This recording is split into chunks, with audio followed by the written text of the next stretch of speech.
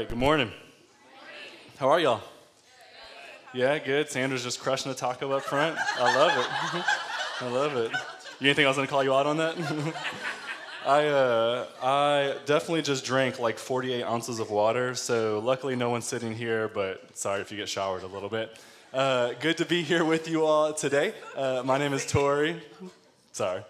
One of the pastors here at the Well. It's good to be here with you all this morning. So I just wanted to say, kind of before we dive in, that man, I really, really, really love y'all. I love this church, love this family.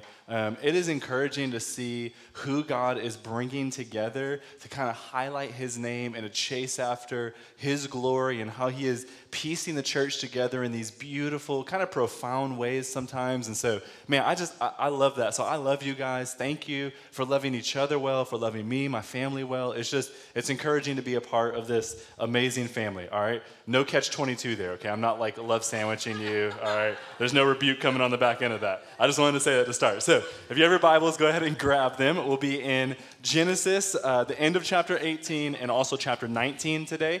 We are going through Genesis as a church, so if you are new, that's why we're in the middle of Genesis right now. If you don't have a Bible, there should be some under every second and third chair somewhere around you. If you don't own a Bible, we want you to take and keep that. That's our gift to you. We want you to have the Word of God to be able to read it during the week, and so please, please, please take that home with you. We would love for you to have it. You can also follow along on your smartphone if you wish. If you have the YouVersion app, underneath the tab section, click on Events, type in the Well Austin, and you can follow along that way. There are notes and the sermon, all the scriptures will be on there, stuff like that. Or you can just take this link and put it right into your browser. You can follow along that way.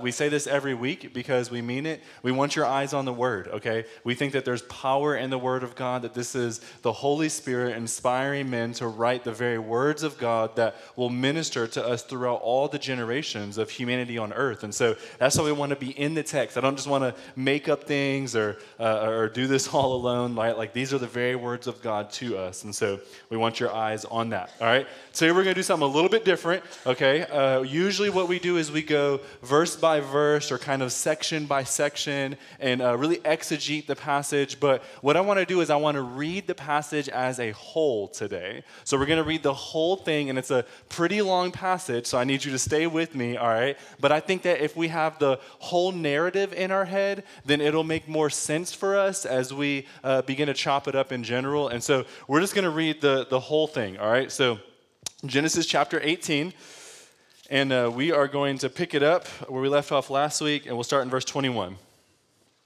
This is the Lord speaking, and He said, I will go down to see whether they have done altogether according to the outcry that has come to me, and if not, I will know. So real quick, before God judges the earth, which is what we'll get to in a second, we see Him coming down and examining the earth. In other words, God is a just judge. He doesn't just do things flippantly or randomly. He comes down in Genesis 3 to examine Adam and Eve. He comes down in the times of Noah to examine. He comes down in the times of Sodom to examine. So every time we see judgment, we also see God coming down to make sure the judgment is true and just. So God is a good, a just God. He's not a random God, okay? So we see God present again.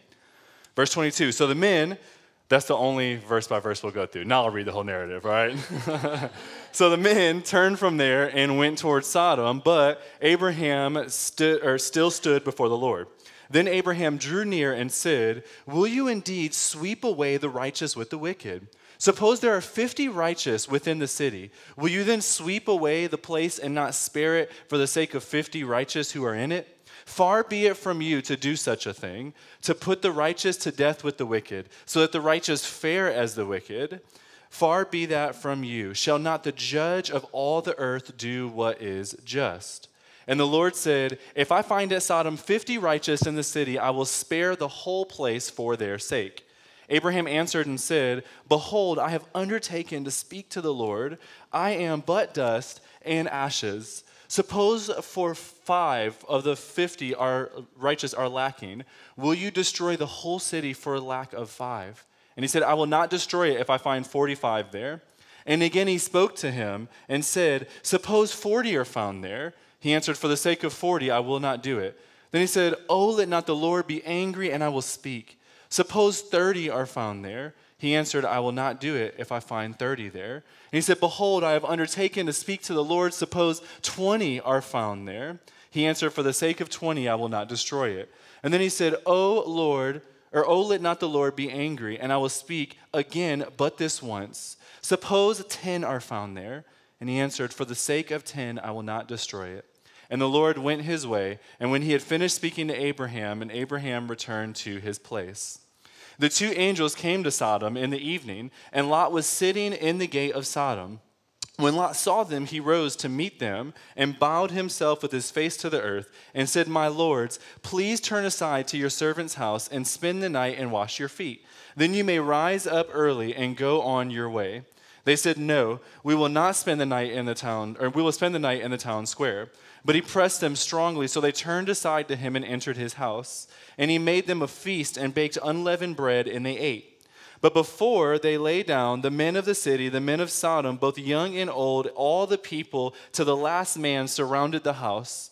And they called to Lot, where are the men who came to you tonight? Bring them out to us that we may know them. Lot went out to the men at the entrance, shut the door after him, and said, I beg you, my brothers, do not act so wickedly. Behold, I have 2 daughters who have not known any man. Let me bring them out to you, and you do to them as you please. Only do nothing to these men, for they have come under the shelter of my roof. But they said, stand back. And they said, this fellow came to sojourn and has become the judge. Now we will deal worse with you than with them. Then they pressed hard against the man Lot and drew near to break the door down. But the men reached out their hands and brought Lot into the house with them and shut the door. And they struck with blindness the men who were at the entrance of the house, both small and great, so they wore themselves out with groping for the door.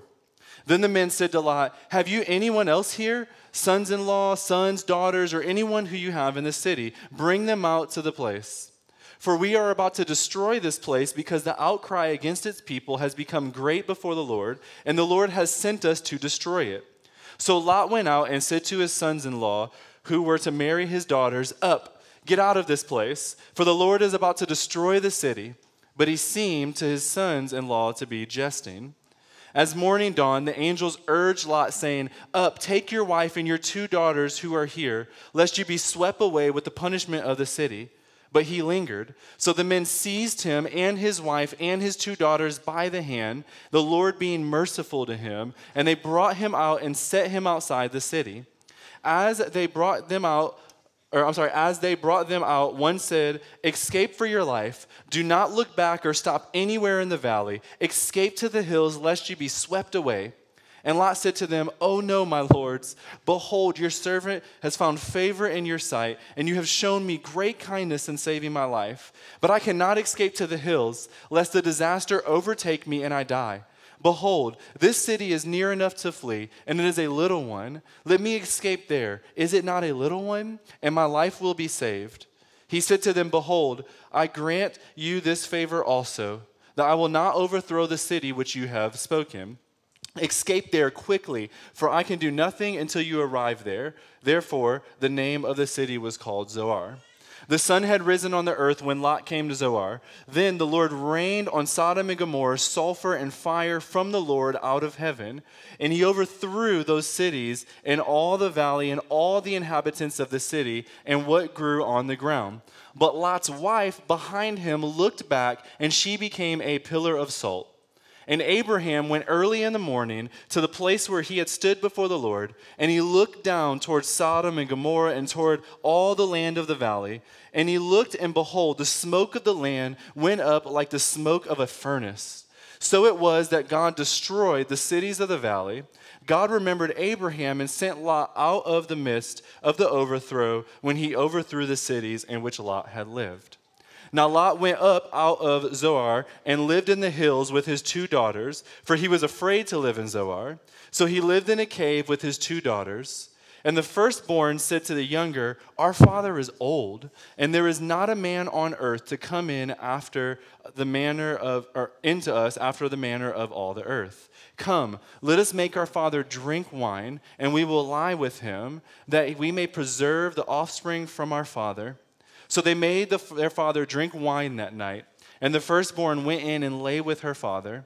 He did not know when she lay down or when she arose. But the next day the firstborn said to the younger, Behold, I lay last night with my father. Let us make him drink wine tonight also. Then you go in and lie with him, that we may preserve offspring from our father. So they made their father drink wine that night also. And the younger arose and lay with him, and he did not know when she lay down or when she arose. Thus, both of the daughters of Lot became pregnant by their father. The firstborn bore a son and called his name Moab, and he is the father of the Moabites to this day. The younger also bore a son and called his name Ben-Ammi, and he is the father of the Ammonites to this day. This is the really awkward and strange NR17 word of the Lord. Thanks be to God, all right? Now, if you are a new Christian, all right, or maybe you are not a Christian and you're seeking the Lord or new to church or new to the Bible, and you begin to read this, you're probably saying, what the cuss? Right? Like, what in the world is going on? Like, this appears to be like a medium budget soap opera to some extent, right? Like, all this crazy things is happening, and you'd be right to be confused and almost taken aback by this text. Like, the fact that the biblical authors even laid this in here is astounding in and of itself, most of the reasons of which do not need to be stated why you should be astounded. But one of the things that I love about the Bible is that it's honest. It's raw. It's straightforward, okay? It doesn't sugarcoat things. If you are looking for a cute, Disney princess movie with happy endings and lilies around it, like, you're not going to find it in this book. Because this book is honest and it's raw and it's straightforward. And what it's doing is it is showing us the effect of sin unhindered, of sin when it is allowed to expand to its full extent. It's showing us what will happen. And so the Bible is just straightforward and it's real, and it says some crazy things that if you've never read this story before, you may be thinking, what are we reading this morning, right? This is the word of the Lord, the inspired words of God, showing us what happens when sin is in effect. So what we're going to do with this text today is we're going to look at 7 different characters, okay? Yes, 7. And we won't do a 90-minute sermon, don't worry, all right? Just 80 minutes. And we're going to look at all 7 characters, and they all actually involve Lot. They're all kind of have to do with Lot. In fact, if you caught in the story, what's Lot's wife's name? Lot's wife. What about his daughters? Or his sons-in-law, or the neighbors, or it all has to do with Lot. So this story is actually centered around the person Lot, and is trying to display some things for us. And so we're going to look at the effects of sin and how each of these 7 characters kind of handle sin, or their thoughts towards sin, their attitude, how sin affects them. And then we hope that we're going to be able to kind of tie it into our own lives as well and see some of the ramifications of sin, okay? So the first character we see is Lot. All right? And Lot, very simply, he just dwells in sin. There's a slide here for that. All right? So Lot dwells in sin, and in a lot of ways, what Lot is he's apathetic.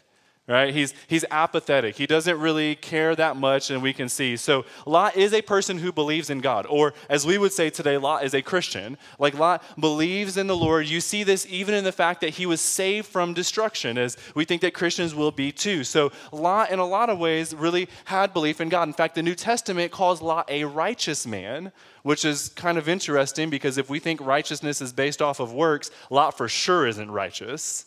Right? But because righteousness is by faith, Lot did believe in God, but Lot believed in God but didn't really seek to follow God that much. He was very apathetic in the way that he approached God, and therefore what we just read is what was becoming of Lot's life. Sin unhindered, sin not submitted to the cross or the throne of God, and this is what begins to happen. If we look real quick, it'll be on the screen, you'll have to turn here, but Genesis 13:12, it reads this.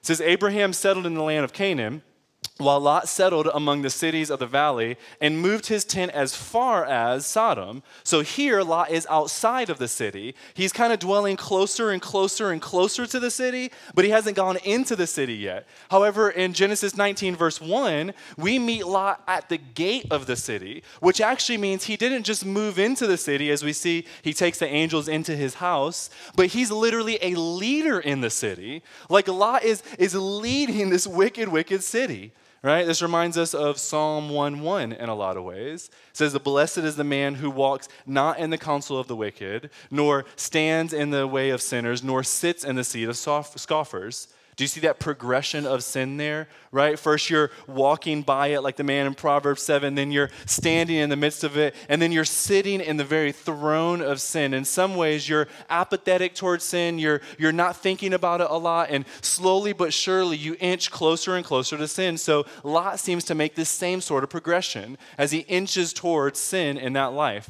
Furthermore, in verses 7 and 8, we see Lot offer up his daughters who are going to be married to his sons-in-law, right? Like, what type of man is this, okay? And so once again, if you are looking for characters in which to emulate in the Bible, you won't find many of them. In fact, you'll find one, right? But Lot here, though he believes in God, but he's not checking sin, he's not thinking about it, and he does some crazy things, like offer up his daughters, okay? And really, in a lot of ways, this should actually be encouraging to you right away, because the Bible isn't filled with a list of people that it wants you to be like. It's filled with a list of people that are really like us, sinners in need of Jesus.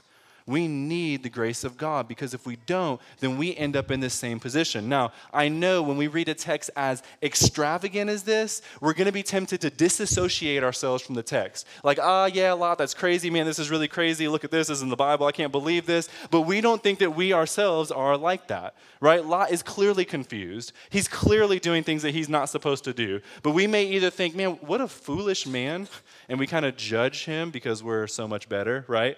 Or we begin to disassociate and just go, well, I can't really relate with that, okay? One of the things that I want to say is that these things do happen, right? Like, the story that we're reading is not so absurd of a story that it's never happened before in the history of mankind, except for here in the Bible, right? Like, even I thought about in my own family's life, and my granny, for example, there's all sorts of stories with her that would relate to this, but one of them that I know is painful as you think about it is that my granny, when she was between 8 and 12, got prostituted by my great-grandmother because they were trying to make rent.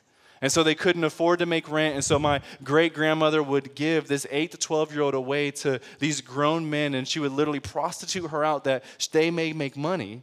Now, we may say, well, that sounds absurd. I would never do that. And hopefully you're right. Hopefully you would never do that. But what we see is when sin becomes a left unchecked, when we don't think about the ramifications, then we begin to justify sin. We begin to think, well, this is the only way. Look at this situation that I'm in. And we begin to try to maneuver our ways around, not realizing the ramifications that sin has. And so this story isn't so absurd that stuff like that doesn't happen. Stuff like this happens all the time, okay? But furthermore, what's happening in Lot's life doesn't seem that bad to him unless you're outside of the picture. See, when we look at it 30,000 feet up, removed from the picture, we go, what an imbecile, right? Like how could a man do something like this? But if we know in our own lives, we've justified so many things that we haven't even thought were that bad until we were removed from them, and then we realize, wow, that's really bad.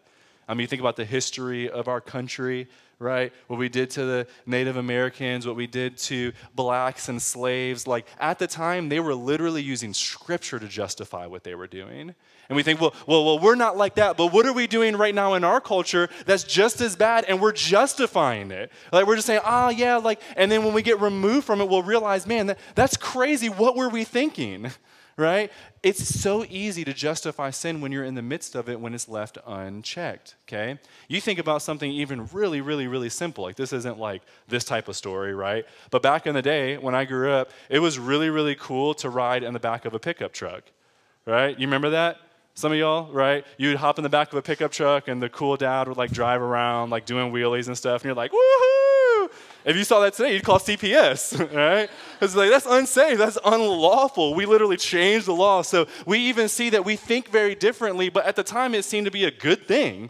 Well, this is true in something minute as that, all the way down to the depths of things. When sin is left unchecked, we even begin to not realize the effects of it. It just seems normal. That's what it seemed for Lot. It just seemed normal. And this is what happens when we dwell in sin, when we don't confess it to others, when we're not constant in the word and constant in prayer and constant in fellowship with one another. It goes from walking to standing to sitting in sin, and you don't even see the progression of it. Hebrews 3:13 is a great passage for this. It says, "But exhort one another every day, as long as it is called today, so that none of you will become hardened by the deceitfulness of sin." A really easy way to put that in our language is, you will be hardened by sin's deceitfulness if you don't meet with one another. That's what that text is saying, right? Sin is more deceitful, more tricky than you are wise. In fact, if you think that sin is not able to deceive you and have you sitting in its very seat, then you may be in the most dangerous place in the room, because sin is deceitful. It gets into our crevices. It's actually already evil within us, Romans 7 says. So it is easy for us to fall victim to sin.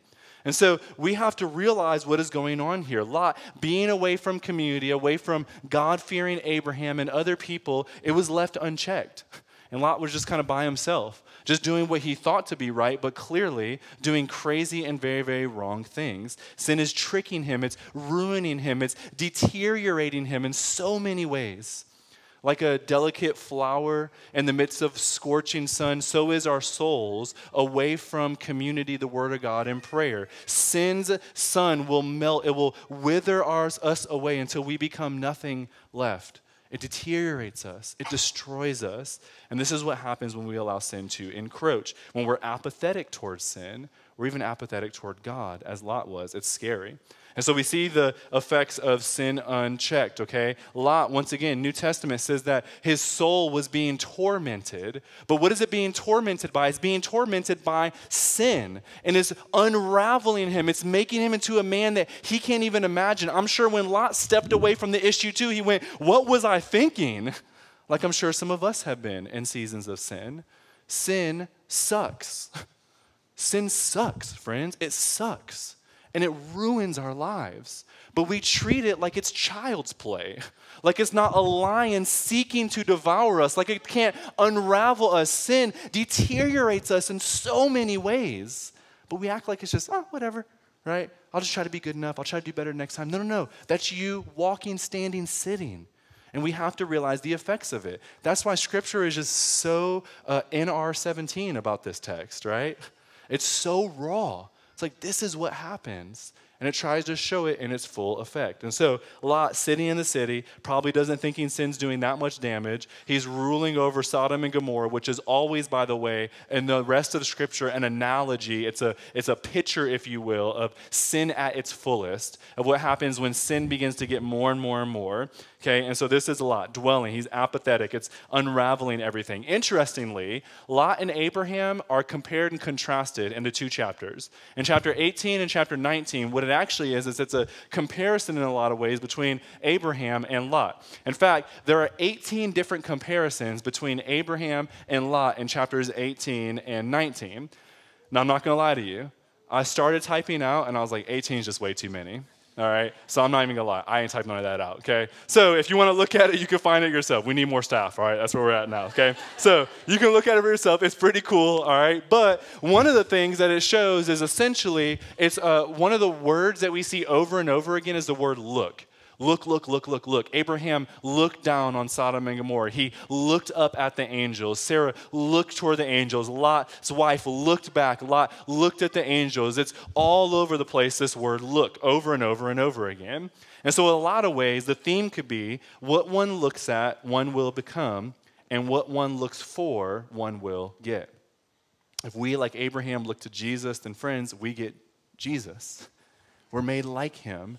If we have an eternal perspective, if we think about eternity, guess what we get? Good job, right? All right. If we look toward earth, guess what we get?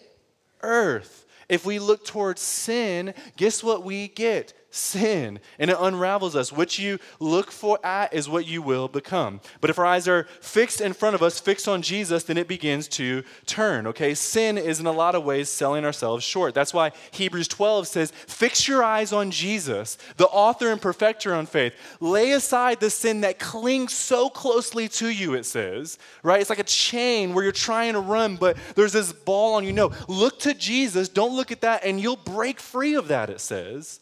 Look to Jesus, look to Jesus, look to Jesus. What about the other characters, though? Okay, we're literally going to sprint through these characters. I mean, spend like 1 to 2 minutes per each character.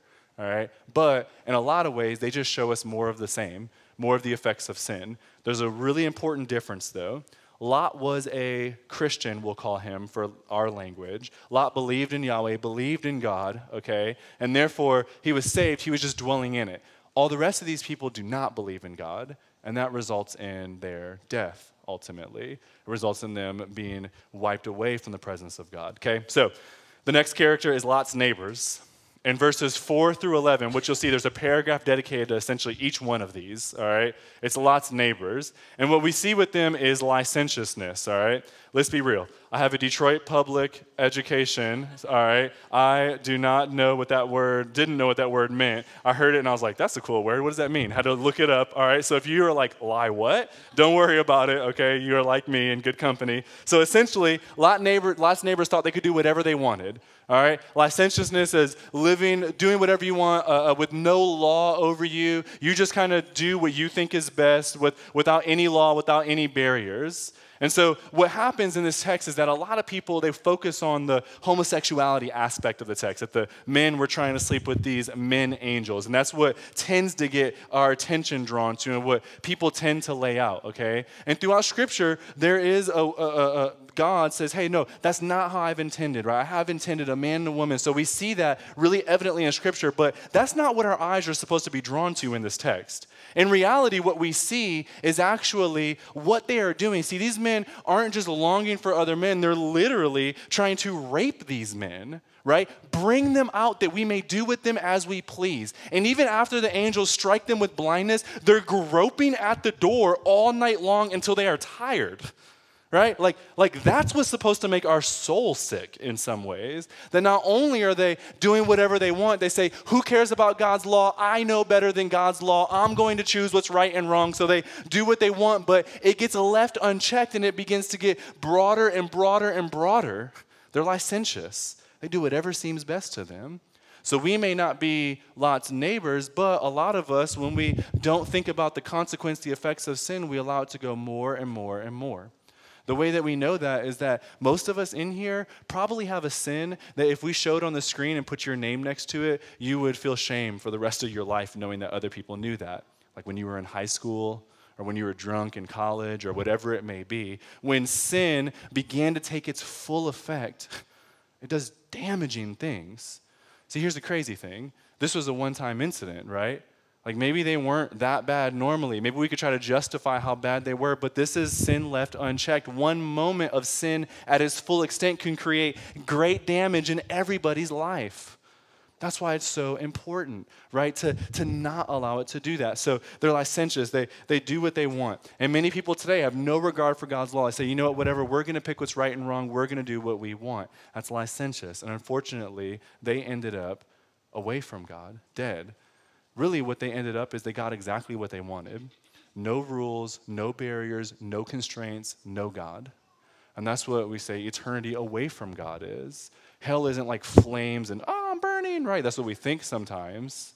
And the Bible lays that out. What it is you away from the presence of God. You say, I don't want God. Life unchecked is not a life you want to live, friends. It's not where you want to be. This is what it looks like. You don't want to be there, okay? Third, we see Lot's sons-in-law, verses 12 through 14. Lot actually tried to share the gospel with them, right? Like, hey, there's an escape. God's going to do something. Will you believe? And they said no. And they essentially ignored sin. They ignored the message of salvation. Hey, there's a savior to some extent, Lot's saying. And they say, yeah, that's nice, whatever. We're just going to do what we want to do. So they ignore it. And those are examples of us who not just ignore sin, but even ignore the message of the gospel. Lot preached escape, and yet they stayed. And in the end was destruction as well. And so the danger is for everyone who ignores that message in that way. Next, we see Lot's wife. In verses 15 through 26, we see Lot and his wife and his daughters escaping, except Lot's wife looks back, okay? Now, note, this isn't like they're like, fire! And she's like, oh, right? That's not what happened, okay? We can read it sometimes. But what it is she looked back and began to long for her old life. She was longing for, the text means to dwell upon, to look back and desire, right? She began to kind of follow God. She began to walk in this way. But then as she started going, she was like, wait a minute, I actually want that more. And it's not like she's like, I want to be in the middle of burning sulfur, right? Like that doesn't make any sense. What she's doing is looking back saying, that's the life I want.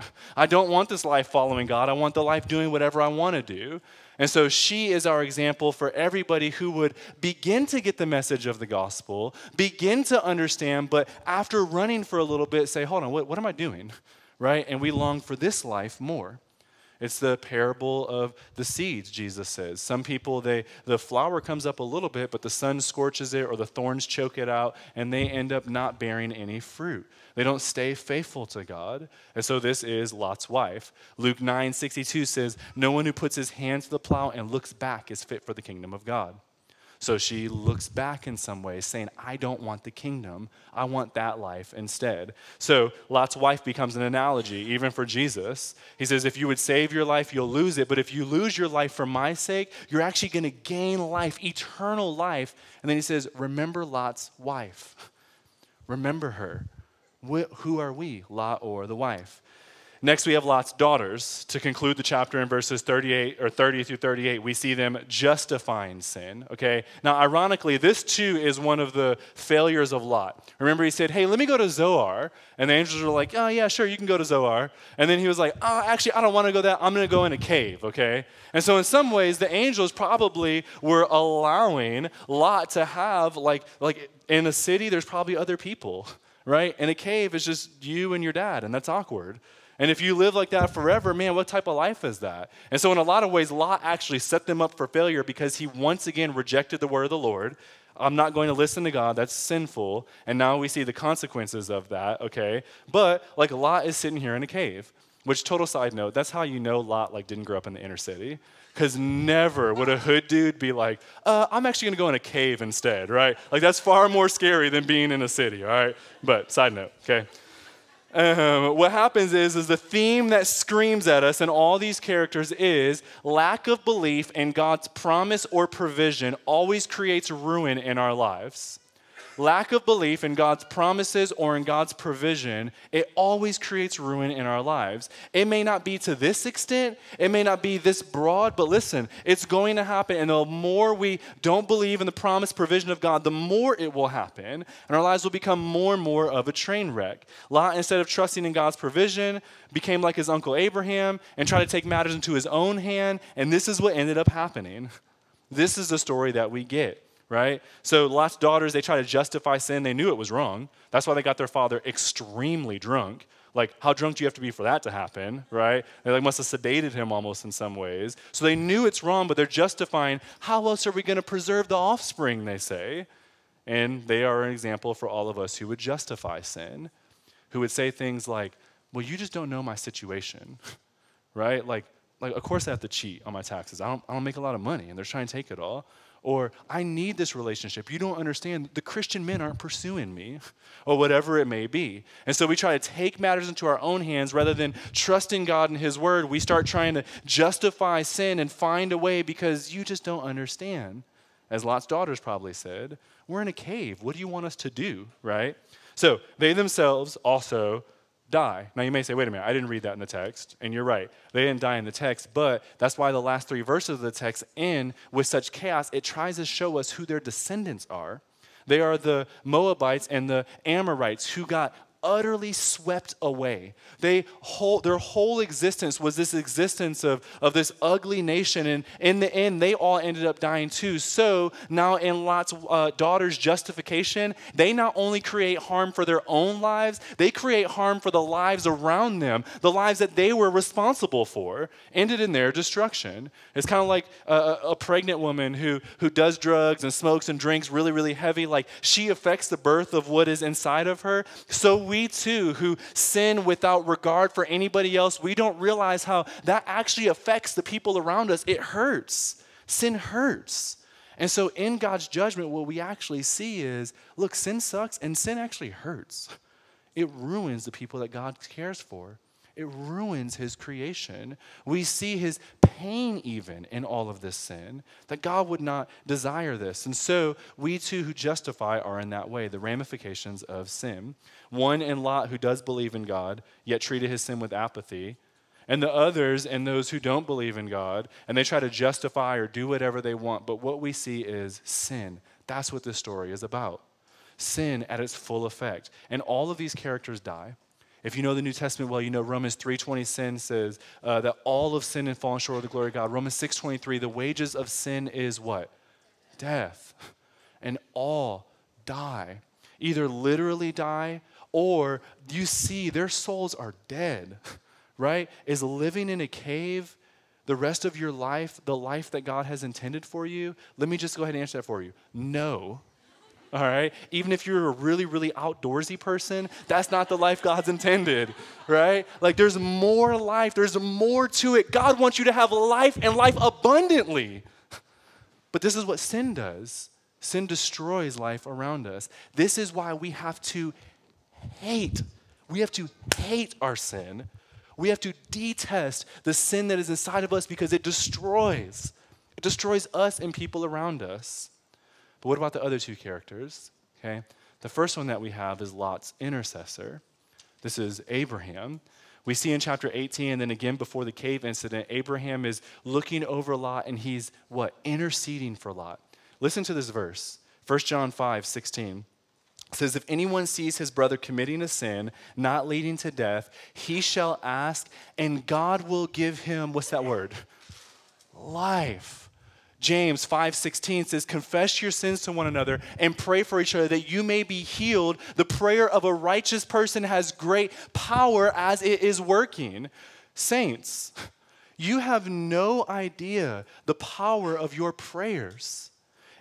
Abraham prayed and beseeched for Sodom. And then if we look at verse 29, it says that God remembered Abraham and saved Lot.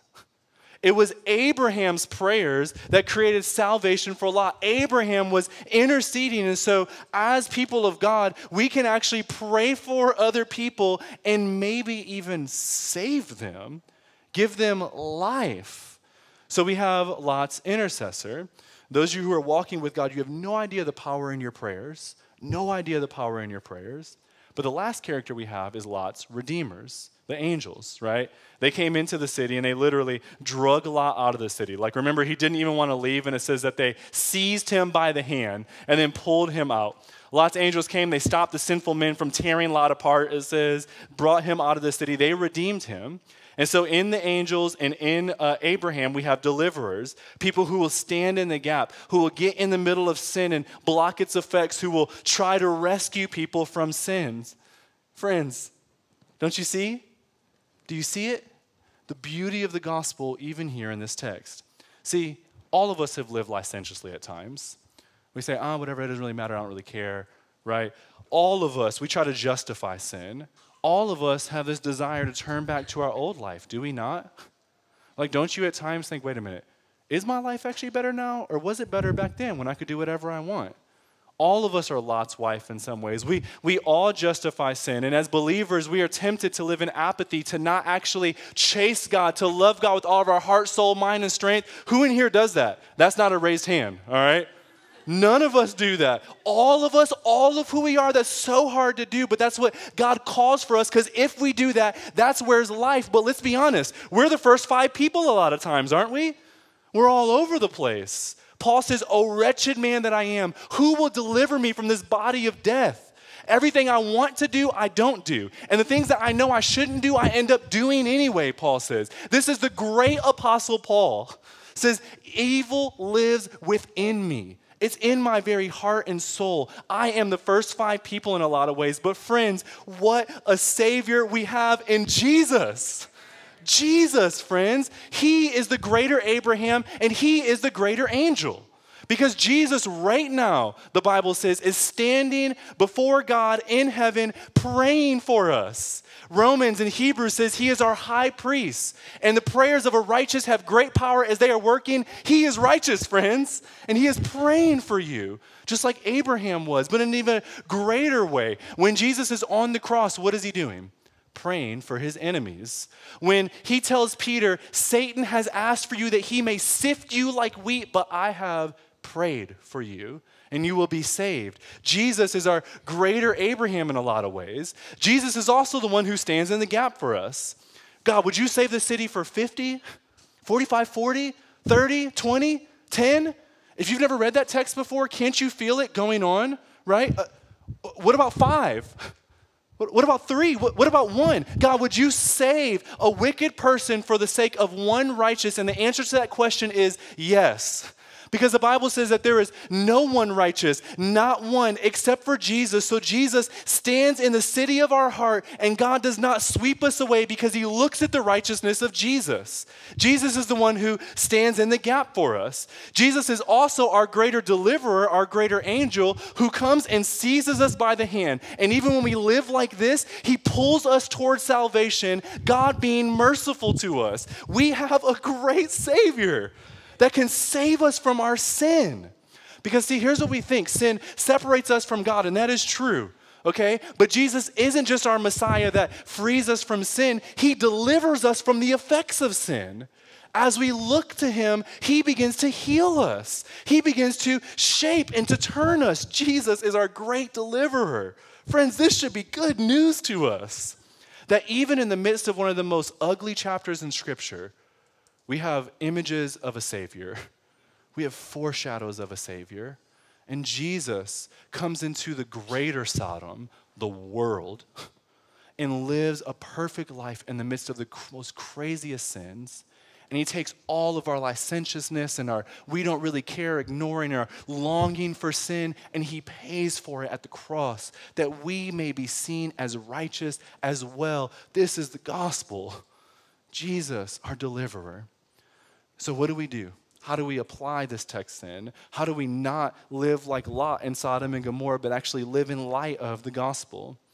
Well, one of them is, if you don't know Jesus as Savior, then this is what happens. This is the effects of sin, and this is what Jesus came to free you from.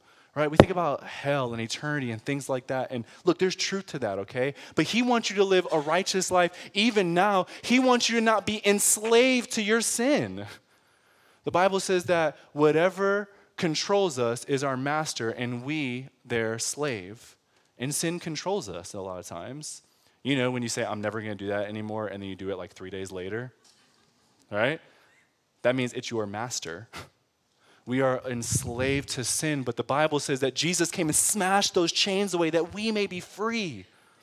So, if you don't know Jesus, man, this is part of the gospel. This is part of the hope that we have. That if you place your faith in Jesus, if you say, I want to follow you, you get delivered from the guilt, the burden, the shame, and the slavery of sin. If you're a believer, you have to fix your eyes on Jesus, though, and to look to him. Yesterday was a yard work day for us at our house, okay? Which means I went to bed really angry last night because I hate yard work, all right?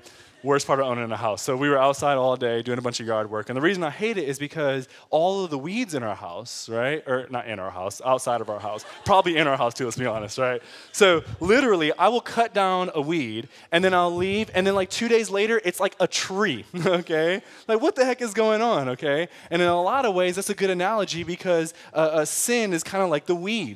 Now what happens is I'm a little bit lazy and I just kind of like mow over my weeds and hope they never come back, all right? Like I don't water them, hope they die, okay? But if you want to get rid of weeds, what do you have to do? I love, only one person was here from last time, but almost everybody, all right, said pull it at the root. Because that's the kind of thought that you do, is you pull it at the root, okay? But that's actually not how you get rid of weeds. Because the soil is still the exact same. And oftentimes when you pull the root, the seeds still get left, and that's why they just come right back up. And that's how most of us as believers try to handle the sin in our lives. We try to pull it at the root. It just comes right back up, right? We're like, what the heck? I'm trying to kill this and it keeps coming back up. It keeps coming back up. The way you get rid of weeds is you actually plant strong grass. Change the soil, plant strong grass, and then the weeds can't grow. Why? Because it chokes out the weeds. It doesn't give it any room to break through. It gives it no nutrients. The grass actually holds it together. So how do we overcome sin in our lives? You look to Jesus. He is the grass that will stand in the way that sin would not be able to come through. He's the one that begins to change the soil of your heart so that you are able to produce fruit. Remember that analogy? Right? Jesus is the one who helps us produce fruit. So as believers, we overcome sin. We don't fall into the temptation of Lot because we look to Jesus, friends. And we allow him to be our intercessor, him to be our redeemer, him to be our deliverer. And we fall in love with him. What you look at is what you'll become. Are you looking at the world, your situation, sin, or are you looking to Jesus? If you're looking to him, he will deliver you. And there is a life in him, friends. There is life in him. I love you guys. Let's pray.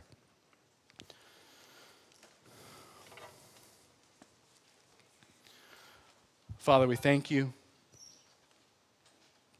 God, thank you that you are a God who loves us, who cares for us, who's there for us, that you, Jesus, would come down and live in the midst of sin. God, I thank you for the picture of the angels. They came down and put themselves in harm's way. But the difference is you came down and actually paid for sin for us. You came down and truly suffered. And so, God, we thank you for that. And Lord, I pray that right now that we would look to you as a body. Lord, that believers would be able to overcome some of the strongholds in their life, that they would not just live apathetically towards sin, but chase after you because you are better, Jesus. You are better. You are better, God. Help our hearts to believe that. Because mine doesn't most of the time. It's so hard for me to remember the truth of the gospel, so help us to remember. And Lord, I pray for those of us in the room that are maybe wrestling with whether or not you even exist. Man, God, maybe today is when you spoke into their hearts and would call them. And so, friends, I just say, if that's you, if you're wrestling with God, but you say, man, I want to overcome sin. I want a relationship with God. I want life. That's yours to be had right now. The Savior comes and tries to take your hand. Man, take his hand, friends. Believe in him, and he will give you life. Lord, we love you. We thank you for the truth of who you are. As we close our service today in songs of praise, may let them even be prayers of our heart that we would long after you more and more. Praise in your very beautiful name, Jesus. Amen.